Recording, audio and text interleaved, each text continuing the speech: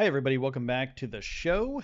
So, Elon Musk is trying to buy Twitter, sort of, and he's also trying to kind of get out of the deal. Now, Elon has said that Twitter has millions of bot accounts that he doesn't want to buy the company if they have those bots enabled. So, Elon is trying to find a way to dissuade Twitter from selling the company to him. So, he's trying to get out of the deal, basically. And he's finding some people on the outside and also on the inside that are important to this. So Elon will be able to include new evidence from a Twitter whistleblower, and he's going to be fighting out of this $44 billion deal to buy the social media giant. But Elon also wanted to delay this trial, but the new judge said that it's not allowed and he has to go to trial in October over the dispute.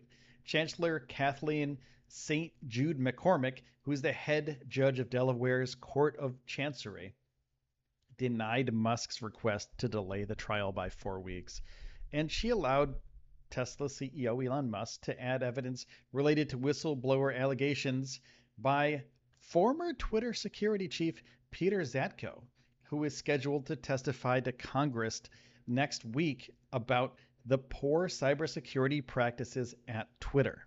Twitter has sued Elon, and they've asked the Delaware court to force him to go through with the deal he made in April to buy the company. Musk countersued, and a trial is set to start the week of October 17th. Now, Musk has a pretty legit legal team, and he's argued that the allegations made by Zatko to U.S. officials may help bolster Musk's claims that Twitter misled him and the public about the company's problem with fake spam accounts. And he said there's millions of those things out there. And you can tell when he posts something on Twitter, every single reply, about three people down, they're all Bitcoin scammers. They're not Elon Musk. And some of those Bitcoin scammers have an Elon profile picture and they have his name as their name.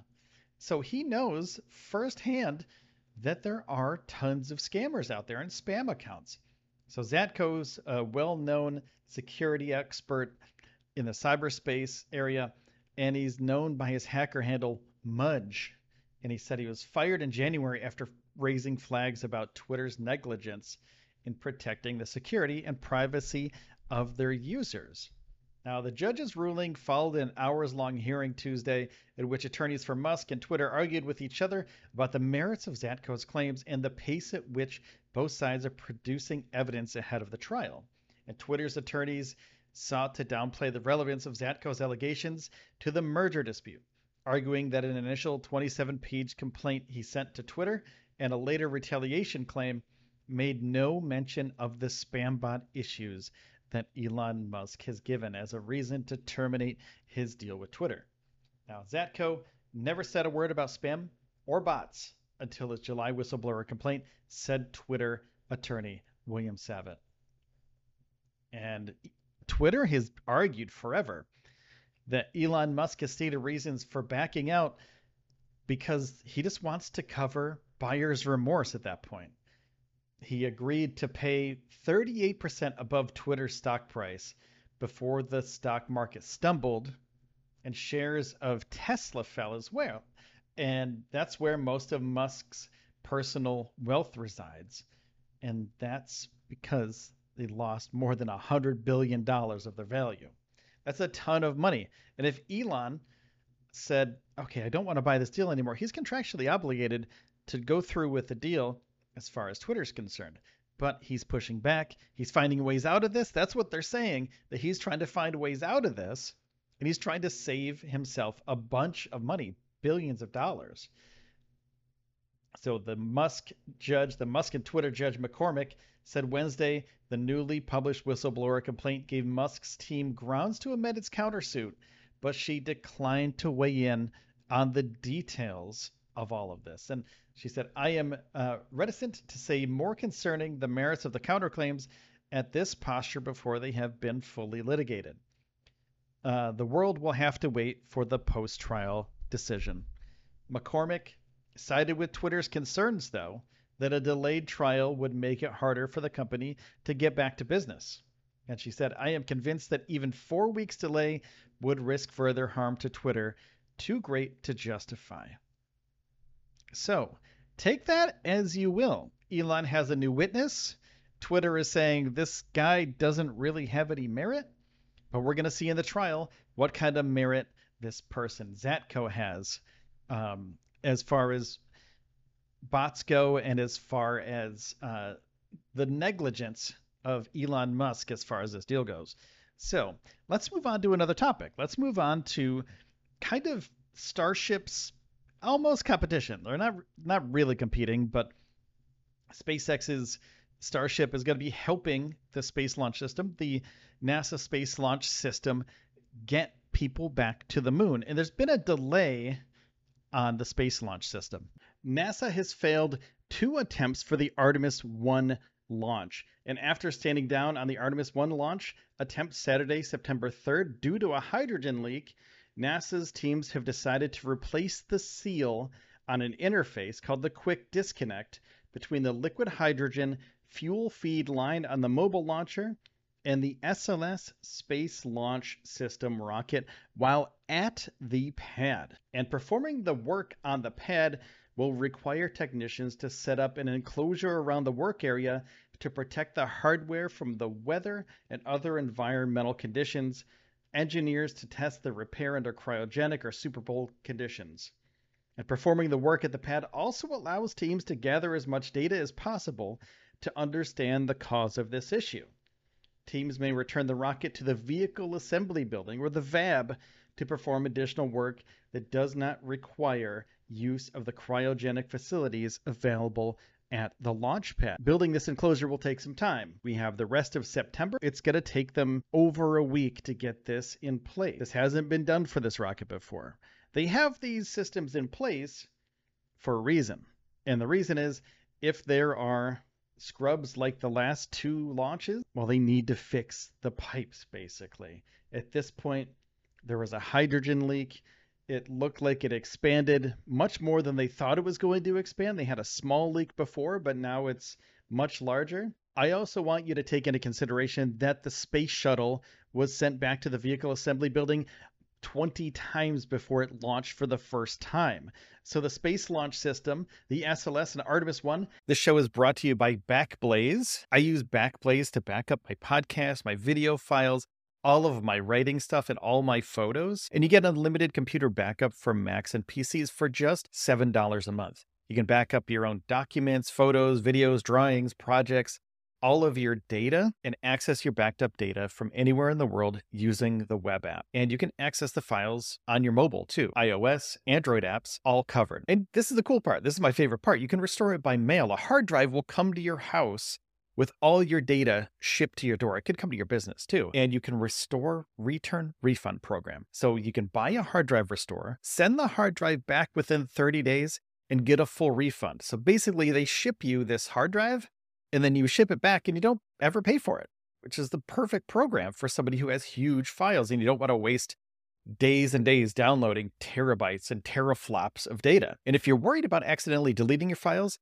$2 extra a month, you can increase your retention history to 1 year. And I use it for all of my video files. It comes in super handy. So $7 plus $2, $9 a month, and you get everything backed up, ease of mind for up to a year. And if you use the URL backblaze.com/Elon, you get a fully featured 15-day no credit card required free trial. Check it out, play with it, start protecting yourself from potential bad times. Back your stuff up. It's recommended by the New York Times, Inc., Macworld, PC World, LifeWire, Wired, Tom's Guide, 9 to 5 Mac, and more. And it's recently been listed on the NASDAQ Stock Exchange under BLZE, so you know they're legit. Backblaze is committed more than ever to bringing easy and affordable data storage that you can trust. Don't be that person that forgot to back up their important files.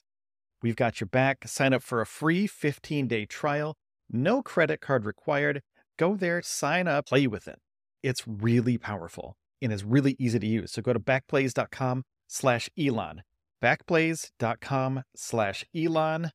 Backblaze.com/Elon.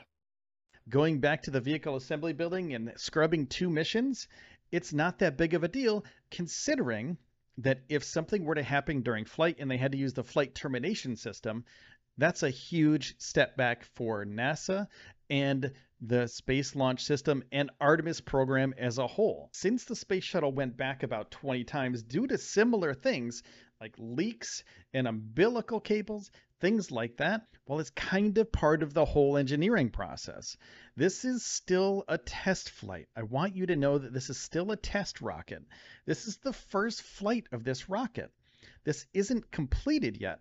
The second flight will have people on it. Hey, if you could take a second and hit the subscribe button and the like button, it would help me out a little bit, but it's going to help you out even more because when you hit the subscribe button, YouTube will see that and they'll put you in the algorithm and they'll show you more space flight content, things that you like NASA, space flight, SpaceX, Elon Musk, way more interesting channels. Might not even be my channel, and that's fine. So thanks everybody, appreciate it. This one has dummies, basically mannequins in the capsule that'll go around the moon and come back to the Earth. Now, the second mission has to be fail-proof. So that's why they're fixing all of this on Artemis 1, figuring out everything they need to do with this rocket, the SLS, and the Orion space capsule before they do the launch of Artemis 2, because people on board, that would be catastrophic. So if they send it back to the vehicle assembly building and we have to wait a month, I think that's okay considering that the next launch of Artemis, Artemis 2, could save these lives if Artemis 1 is fixed properly and they find these issues early on in these attempts. I'm going to tell you when they're going to be able to postpone this launch until and why they are going to do that. Now, here's some information from NASA's website. When Artemis 1 is ready to launch, a range of personnel from NASA, industry, and several international partners will be poised to support the mission. That's what they say on the website. And to determine potential launch dates, engineers identified key constraints required to accomplish the mission. There are four primary parameters that dictate launch availability within these periods. Key constraints are unique to the Artemis 1 mission and future launch availability. And the launch day must account for the moon's position in its lunar cycle, so that the SLS rocket's core stage and upper stage can time the translunar injection burn with enough performance to successfully intercept the odd ramp for lunar distant retrograde orbit. More powerful upper stage on future configurations of the rocket will enable daily or near daily launch opportunities to the moon, depending on the orbit desired. And the resulting trajectory for a given day must ensure Orion is not in darkness for more than 90 minutes at a time, so that the solar array wings can receive and convert sunlight to electricity. So it can't be on the other side of the Earth, is what they're saying, the nighttime side of the Earth, because it needs those solar arrays to expand to get energy to go to the moon. And the launch date must support a trajectory that allows for the skip entry technique planned during Orion's return to Earth. So basically it comes back into the atmosphere, dips in, skips back out, and then skips back in, coming in at 25,000 miles per hour, 5,000 degrees Fahrenheit. So it needs to skip off the atmosphere a little bit in order to scrub some of that speed and some of that temperature off of the capsule. The launch date must also support daylight conditions for Orion's splashdown to initially assist recovery personnel when they locate, secure, and retrieve the spacecraft from the Pacific Ocean. This is going to be off the coast of San Diego, and it's going to be about 40 days after launch. So it's going to be a pretty long mission. Now, here's the available launch dates. So we have some times on the days in October that I want to tell you about because these are going to be kind of important, and NASA needs to kind of be in the public spotlight for these launches, for the first one especially. So that comes into play a little bit later on.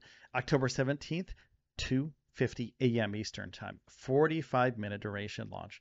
October 18th, 90-minute duration at 3:02 a.m. 19th, 3:15 a.m. 20th, 3:31 a.m.